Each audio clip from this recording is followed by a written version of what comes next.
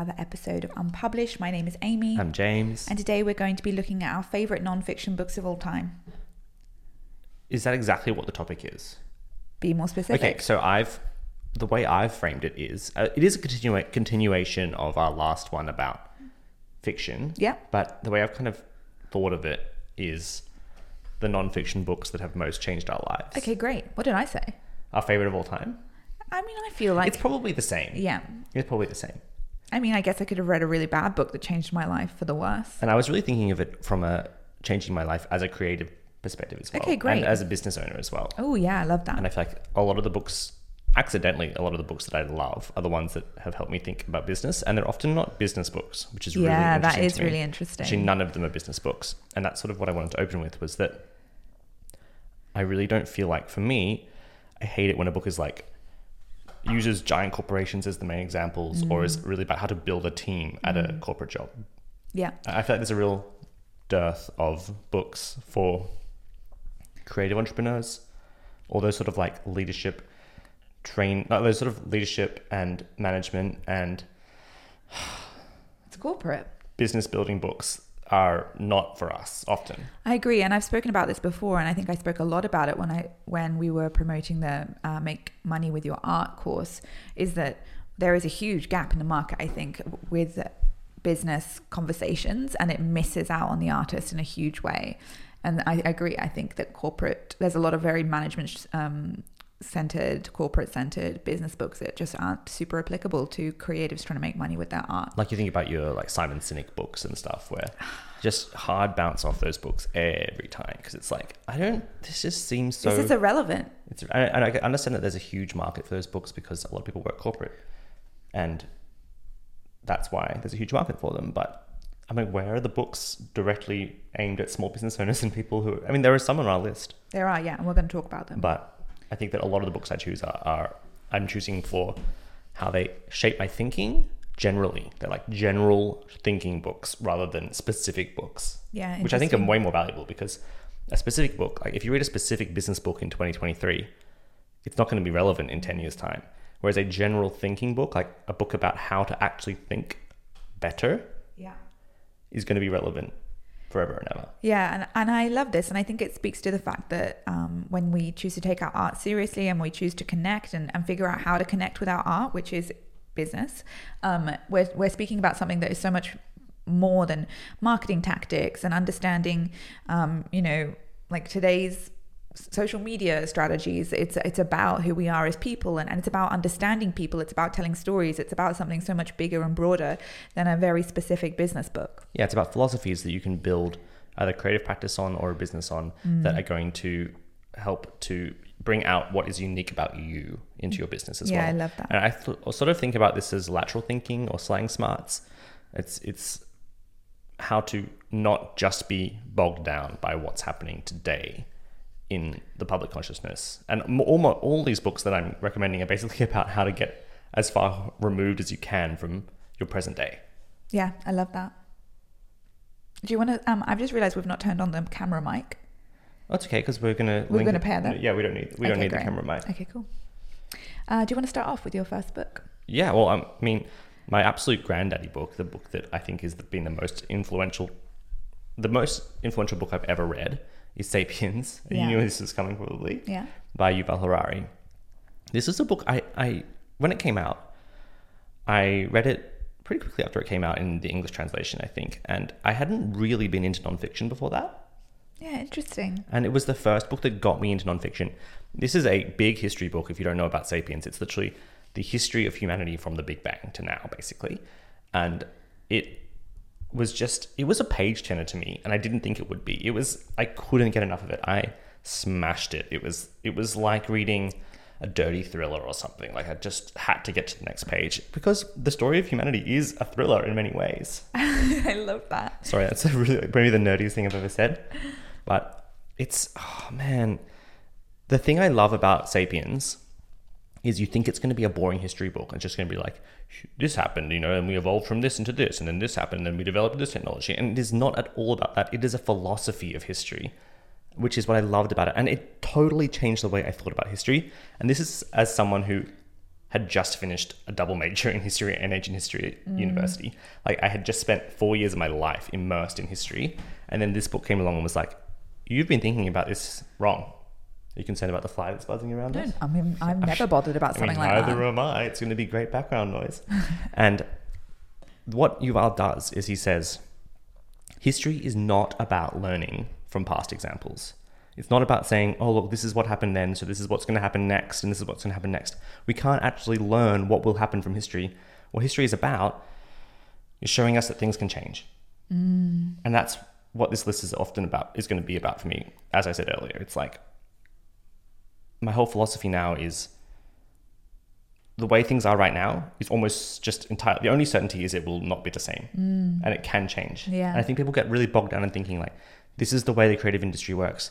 You know, this is the way society works. This is the way it will always work, and not accounting for the massive changes that always happen. And this sort of, to borrow Nassim Taleb's terminology, like the black swan events that just change everything. Like they happen all the time. It's like, when you look back at history, you see, wow, things were done so differently.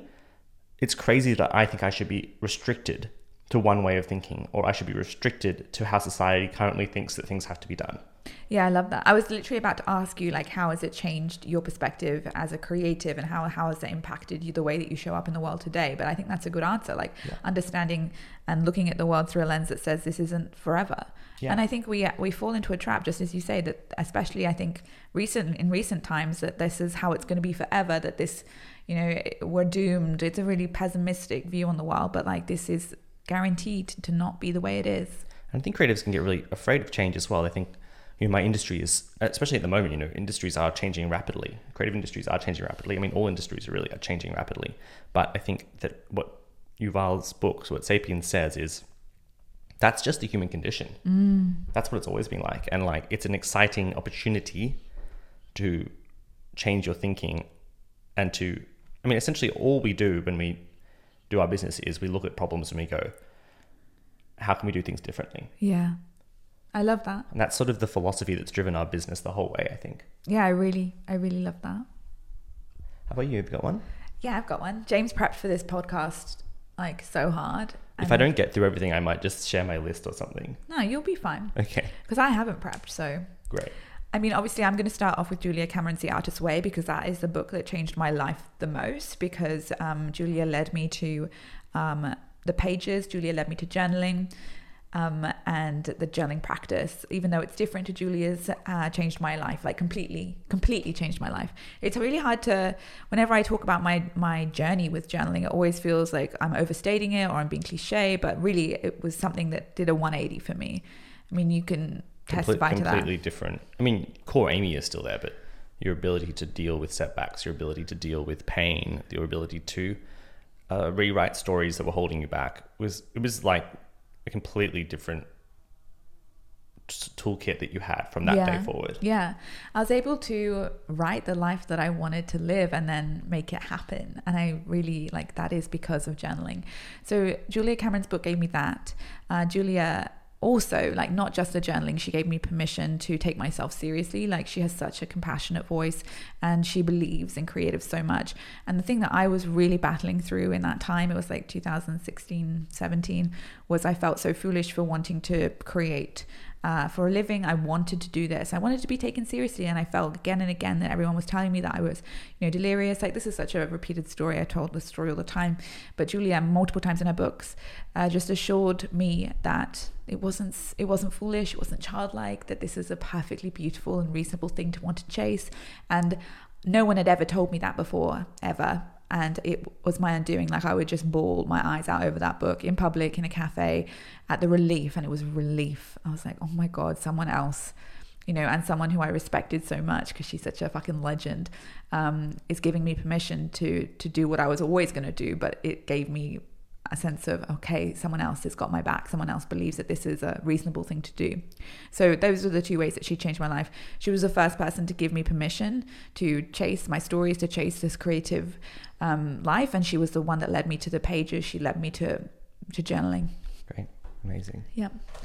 And I'm grateful for Julia Cameron for that as well, because I feel like she gave, I mean, like I want to say gave me you back, but you were going in a really dark time there. I really just am so grateful that you found journaling, because it really, it enriched my life in many ways. And I also am now a journaler. Yeah. And I love it. I think what Julia did, which really amazed me, is, you know, she did do her Julia magic, and I'm so grateful for her as a person. But what she really did was she led me back to myself. And I think that's the most powerful thing that creatives can do, is show people how to reignite that magic within them and show people how to see themselves for who they are. Yeah. Can I do my next book? Yeah. You don't give a fuck about my books, do you? You're just excited to talk about them. That's so not true. I love that. And I am grateful for Julia Cameron, obviously. And I really agree with you. Such a classic artist's favorite life-changing book. But yeah, but there's a reason. It's because it's great. Hate to be a cliche, though. Yeah. My next one is really just anything by David Graeber. And we talked about David Graeber a lot on the podcast before. Incredible thinker. It's such a fucking shame that he passed away, because he had so much still to give to the world, so much still to write. And he's another paradigm shattering author who his whole thing is looking at preconceived ideas about how society works and shattering them. And for that reason, I think, Bullshit Jobs for me was the first book of his I read, really shattered my respect for corporate jobs. Like, as in, I obviously have a lot of respect for a lot of people who work corporate jobs, but it shattered the mystique of like, this is the most efficient, this corporate jobs, and and corporations are these big machines that are perfectly efficient. And it's like, no, Bullshit Jobs basically argues that corporate work isn't any better than any other kind of work. And in fact, corporate work has all the same efficiencies as any other kind of work. And we shouldn't hold up corporate work as some kind of amazing paradigm of virtue. I'm noticing a pattern that I've obviously unconsciously noticed a lot, but like the things that change your life are the things that deconstruct powerful narratives that we've been told and sold. Yeah, of course. That's it. That's what I get so excited about. Yeah, I love that. It turns me on. Like the idea that a paradigm that everyone else thinks is true, or a lot of other people think is true, and that the establishment holds up as true, it's just false, is so exciting to me. Yeah, because it opens up so many more possibilities. It's weird that I'm not a conspiracy theorist. How do I escape that? There are lots of reasons why you escape that. I love these big, well-researched academic books about why like a niche economic subject is wrong. That's what really turns me on. Yeah, I think, because and also you're very big on research, and books like Graeber's books, I think the reason that they're so exciting to me as well, and sorry to just build on this same topic again, is that it's like it shows the establishment, the economic establishment, the political establishment for what it is, which is just that they're just as random as us. Like they're just flying by the seats of their pants as well, and that they have no authority over what is the best way to do things, really. Like every economist is just making it up, and I love books that prove that. Yeah. And every political theorist is just making it up, and I think that Graeber, Bullshit Job is great for that. Debt totally changes how you think about money. Debt. Oh, debt. About how you think about money and debt. And The Dawn of Everything totally changes how you think about how humans have structured society. And it basically argues from the ground up, from pre-historical cultures and from pre-modern cultures, that humans are these sort of political animals who are just capable of, just like Yuval says, like, capable of creating incredible stories for ourselves and incredibly different kinds of society, beyond just capitalism or communism. Like these are very boring monolithic myths for society. Like we are such nuanced beings, and we have created so many cool, like thousands of cool different societies that we don't even have words for, that used to exist before the modern age. And again, that is exactly like what you were talking about with Yuval. It's like there is so much more than what we think, and we are so capable of so much more than what we are pinned into. It's like we don't have to just stay here where we are. There are so many other ways we can go. That's essentially what our book we're writing together is about. It's like, how can we conceive of a really different society in a sci-fi world that isn't a capitalist society, it isn't a communist society, it isn't anything. It's sort of like, if anything, it's anarchist, I guess. And I just think it's so important that we are able to think this way, particularly as creatives, because we're the ones that can shape and change the way that we are going. And if we're so convinced by this idea that we are staying the same, or that we are doomed into a certain route, that capitalism is the only way that we can do this, or that, XYZ is the only way that we can go forwards, then we doom ourselves to the sameness, and that's not what we're about. Exactly. And then if you can take that attitude to your business or to your creative journey, and then that's what creatives' great strength is creatives. This is why we say creatives are great business people. It's because creatives are the best at this lateral thinking. Creatives are the best at destroying paradigms and creating new paradigms that have never been seen before, or that build on other paradigms, or that take inspiration from other paradigms, and not getting stuck. And business is all about not getting stuck in old ways of thinking. Yeah, it's so exciting. It gets me going. You've taught me to like really lean into this, and it is because it's like the possibilities are endless, and it's so much fun to talk about. Yeah. I was just thinking about how so often the books that I say changed my life are like they've been very similar for such a long time, and I think it's because they came at a point in my life where I really needed them. And I haven't read many books recently that have been like full smack me in the face game changers, because I'm about to say Seth Godin's Icarus Deception, and I mean it's just been, they're kind of been pillars to like my life's big changes, and I feel boring for repeating them so often.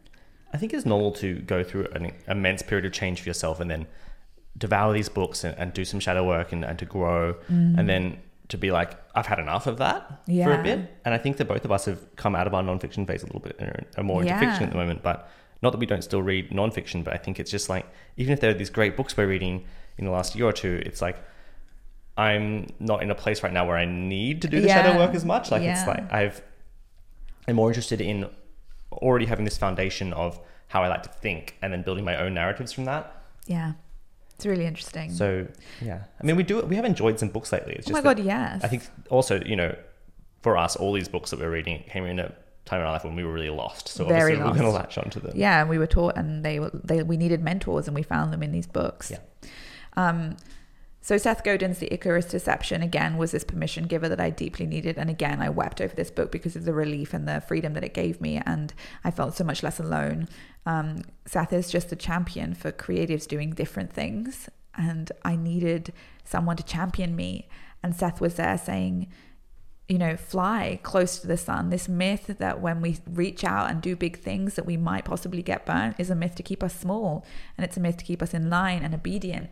And I needed that because I've always wanted to go so big. I've always wanted to do such incredible, bright, amazing things. I've always wanted to do things that were told were not possible. And I just had so much shame around it. And to have this figure, this man come to me and through his words, through his books, and be like, I'm so fucking excited. I'm so excited for what it is that you are doing, and I'm so excited and I believe in what it is that you want to do. Like, I can't, and I don't think I'll ever get over how important that was for me. You know, we so often get told, I think by established creatives, no, it's not possible, it's really hard, I could do it, but you can't do it. And it's a really tough industry out there. And it's so annoying, isn't it? And it's just like, they think they're being kind to you by protecting you from pain, but all they're doing is crushing your spirit.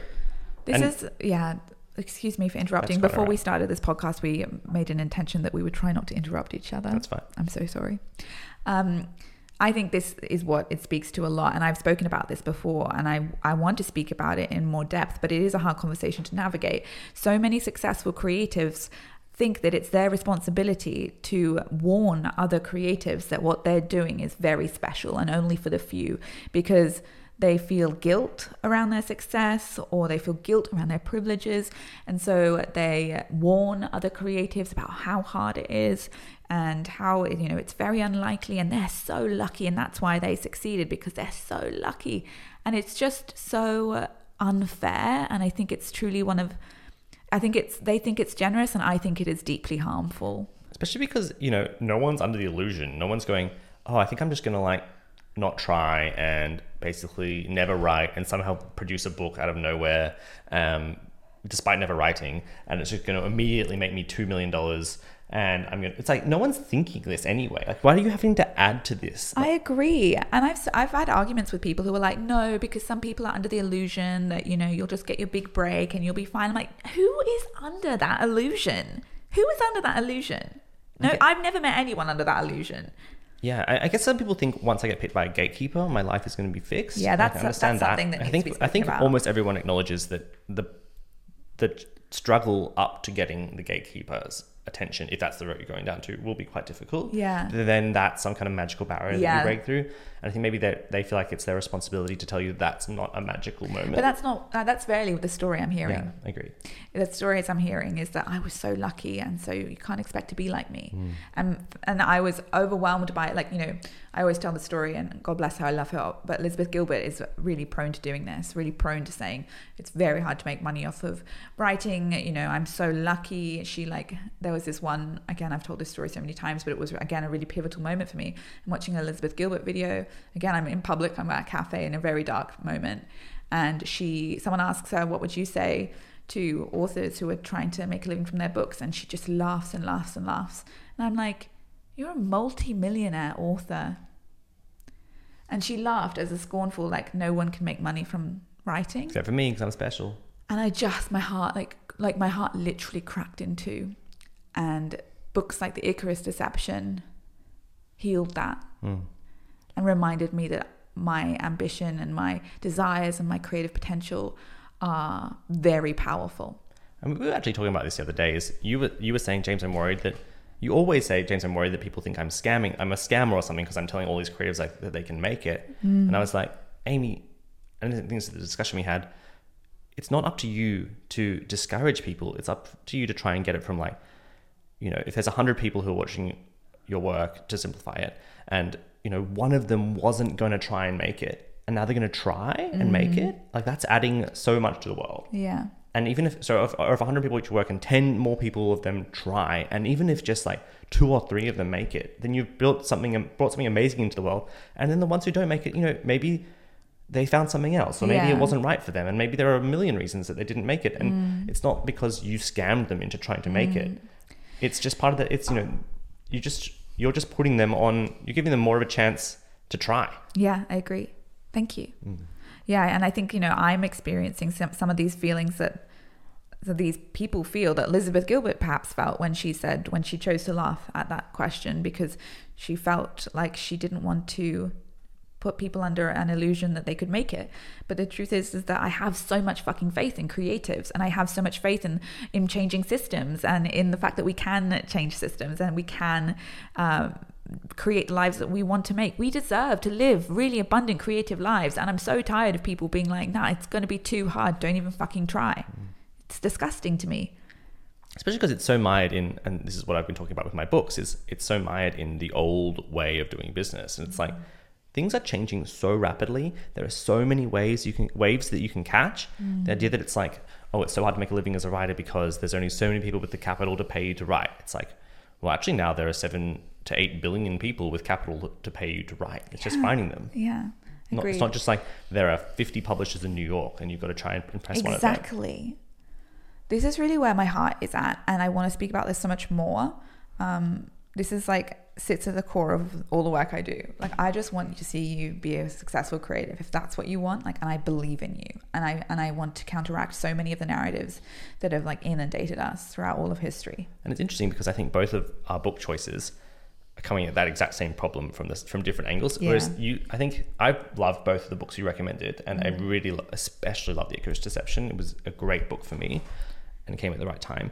But I will always want someone to do a in-depth academic study into something before I change my way of thinking. And I know that's not practical because it's really hard to do what Julia Cameron does as an academic study. I don't expect it's just her a different perspective. Yeah, and even what Seth does. And I think there's a lot of value in speaking from the heart and using yourself as an example. And I think that can really change lives. It's just that for me personally, I like to read spreadsheets and have data. And I just want to say that I've read both Sapiens and Bullshit Jobs, and they were both big game changers for me too, particularly Bullshit Jobs. Very accessible. I don't want James's like love of spreadsheets to freak you out. Like, well, I mean, and it's anthropology. Bullshit Jobs is an important read. And it's anthropology and sociology. And the reason that can be great is that it's often anecdotal as well. It's like big data anecdotal. So, you know, he'll just interview hundreds of people and get their personal stories, which is also really interesting too. Yeah, super interesting. But all these books are coming at the same theme, which is that it's possible to change the paradigm. Yeah. And it's possible to break free. And there is literally no one better to do it than us, creatives. Yeah. Okay, you go again. I mean, like, there are some obvious ones. Like, obviously, Brene Brown.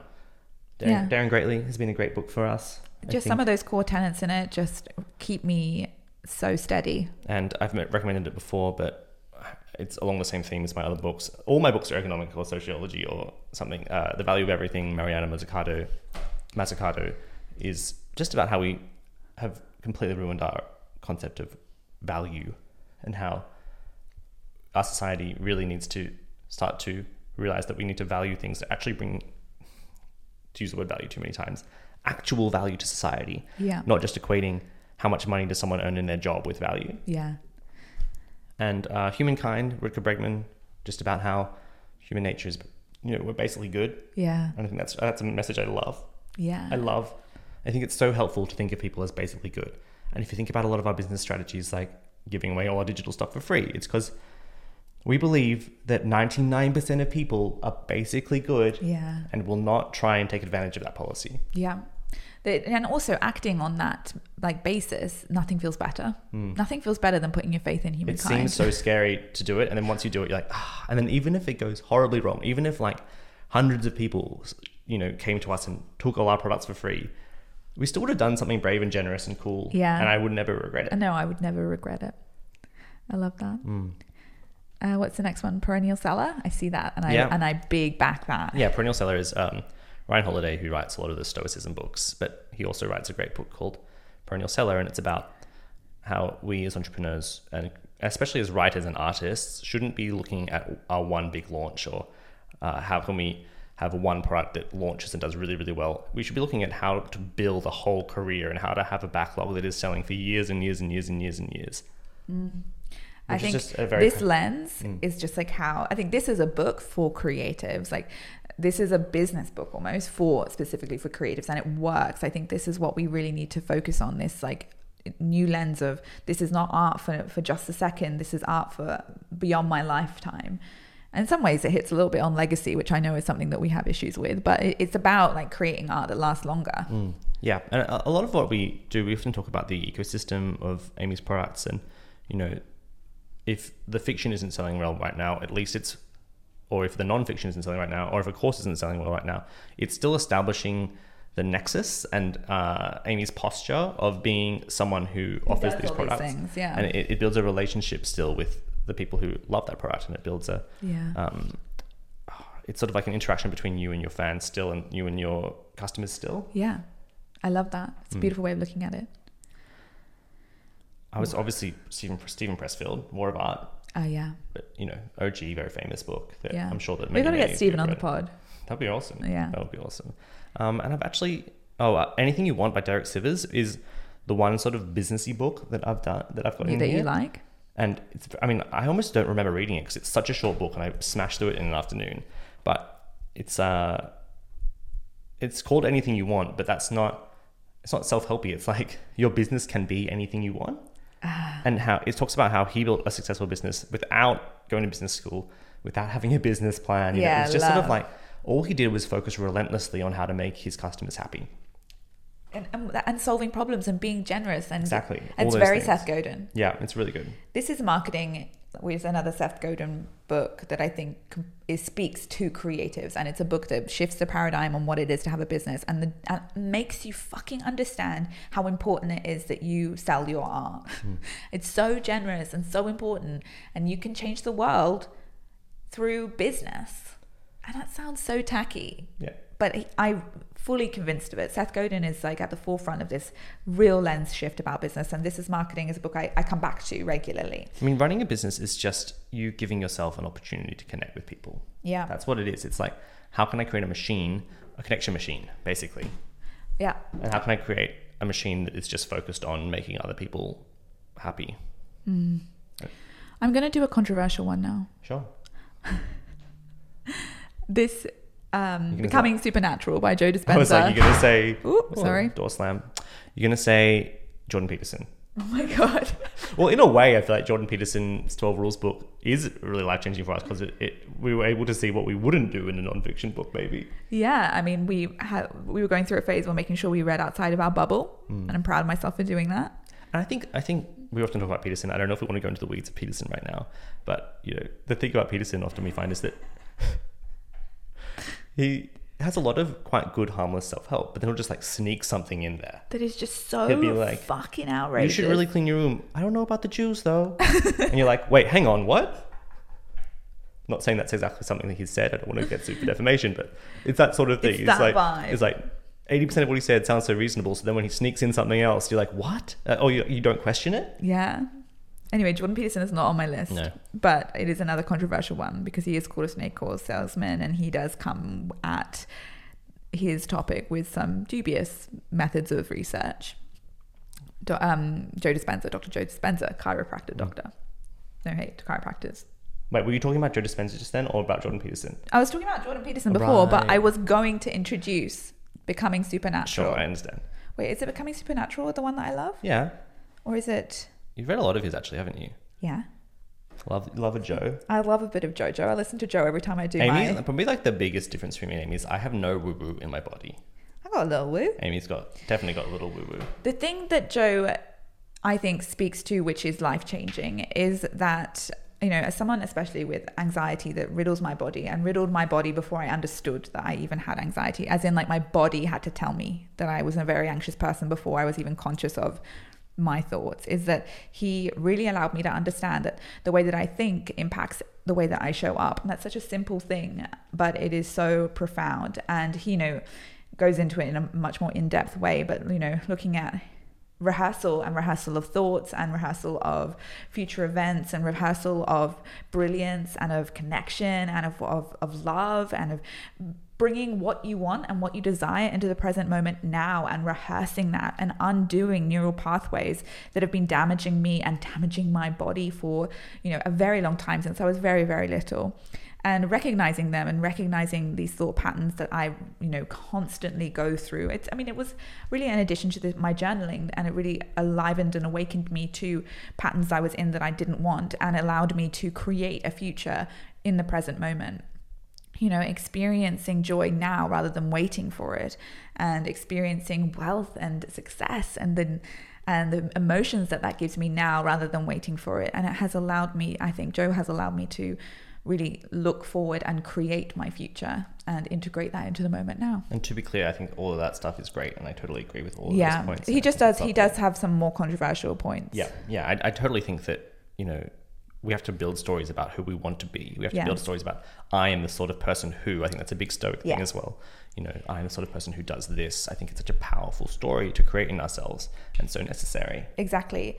And it's so interesting looking at all of our books, like they're all about storytelling. And for me, the parts of Joe Dispenza's work that really resonates with me is like, we are just the stories that we tell ourselves, and we are in charge of those stories, and we get to tell those stories. So tell fucking beautiful, brilliant stories. Yeah.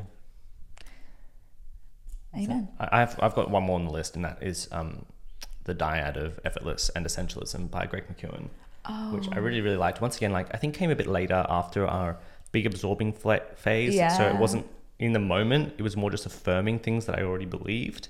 It was very useful though, wasn't it? Very useful.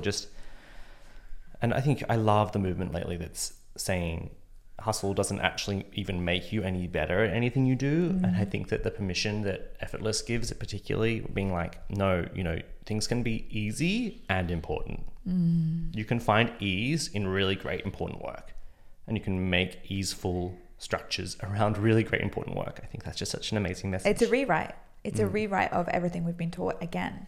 Yep. Love all these books. They just bring me so much delight. Do you have anything else you can think of? Those are the big ones that like really like truly like shifted something in me. There's obviously so many nonfiction books that have been incredibly important to my life.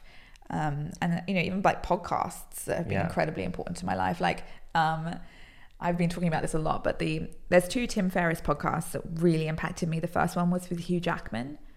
I don't know what it was. His lust and love for what he does is infectious. And whenever I listen or re-listen, I just feel like completely enlivened with this like thirst to create. Like I love how much he's in love with what he does. Yeah, that's an amazing podcast. And the second one is Tim Ferriss's podcast with Jerry Seinfeld, because like me and Jerry wasn't expecting this. We're very in line. I'm very about Jerry's creative philosophies. I think it's so lovely because these established creatives, sometimes when you meet established creatives who really believe in creativity and really believe in its power. Yeah. And I think that's so inspiring as well. Yeah.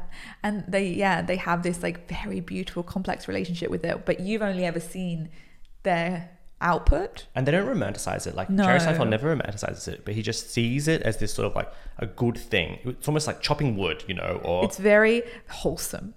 And also I think Jerry is someone who shields a lot of vulnerability from, like, you know, his classic comics, like using humor to shield a lot of vulnerability, but he's very vulnerable in that podcast in a very honest way and very generous with his advice. And again, I literally agree with basically everything he says. yeah. So funny. Yeah, it's great. Apart from he's big on, can I keep Yeah, going? of course. The one thing that I do agree with a bit, he thinks that frustration and irritation is a crucial part of being an artist, particularly being a comic. And he says the richer and more successful you get, it's hard because you can eliminate a lot of the irritation and annoyance out of your life.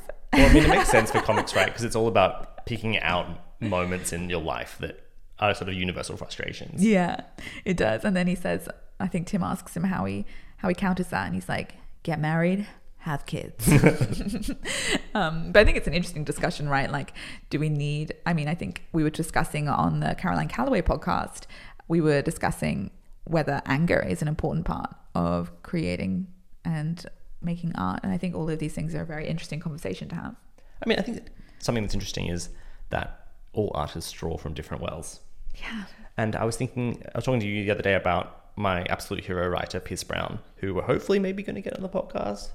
I was listening to an interview with Pierce, and he was saying that how much of I feel like he's a very angsty writer, and he's like, and you can see it in my writing, right? And I'm like, yeah, you can see it. And I'm like, he's my hero writer, but I don't think I could write a Pierce Brown book because I'm never going to write from that angsty place, and that's okay. Yeah, that's just not the well you draw from. No, it's not. Not right now, anyway. I just draw from a different well, and I'm just a different writer. Yeah, and Jerry has to be annoyed. Yeah. To create his comedy. And you know, whatever well you find for yourself, that's great. Yeah, as long as it's serving you.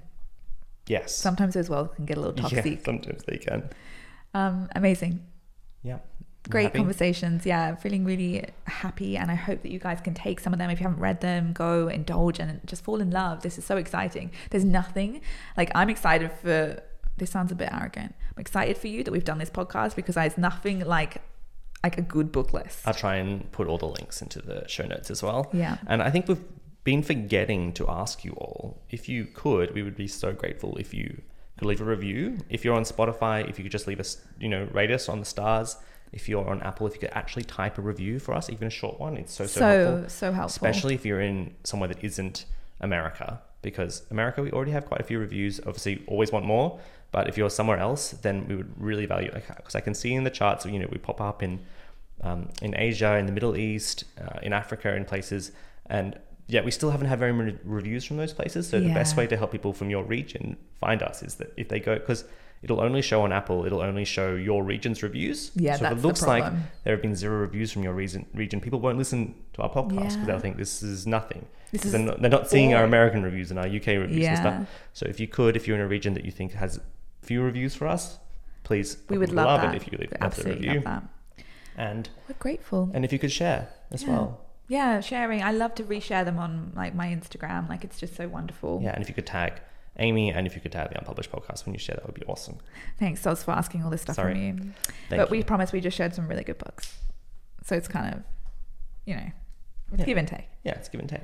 All right, guys, we will see you next week. We love you. Please keep creating. We're proud of you. Goodbye.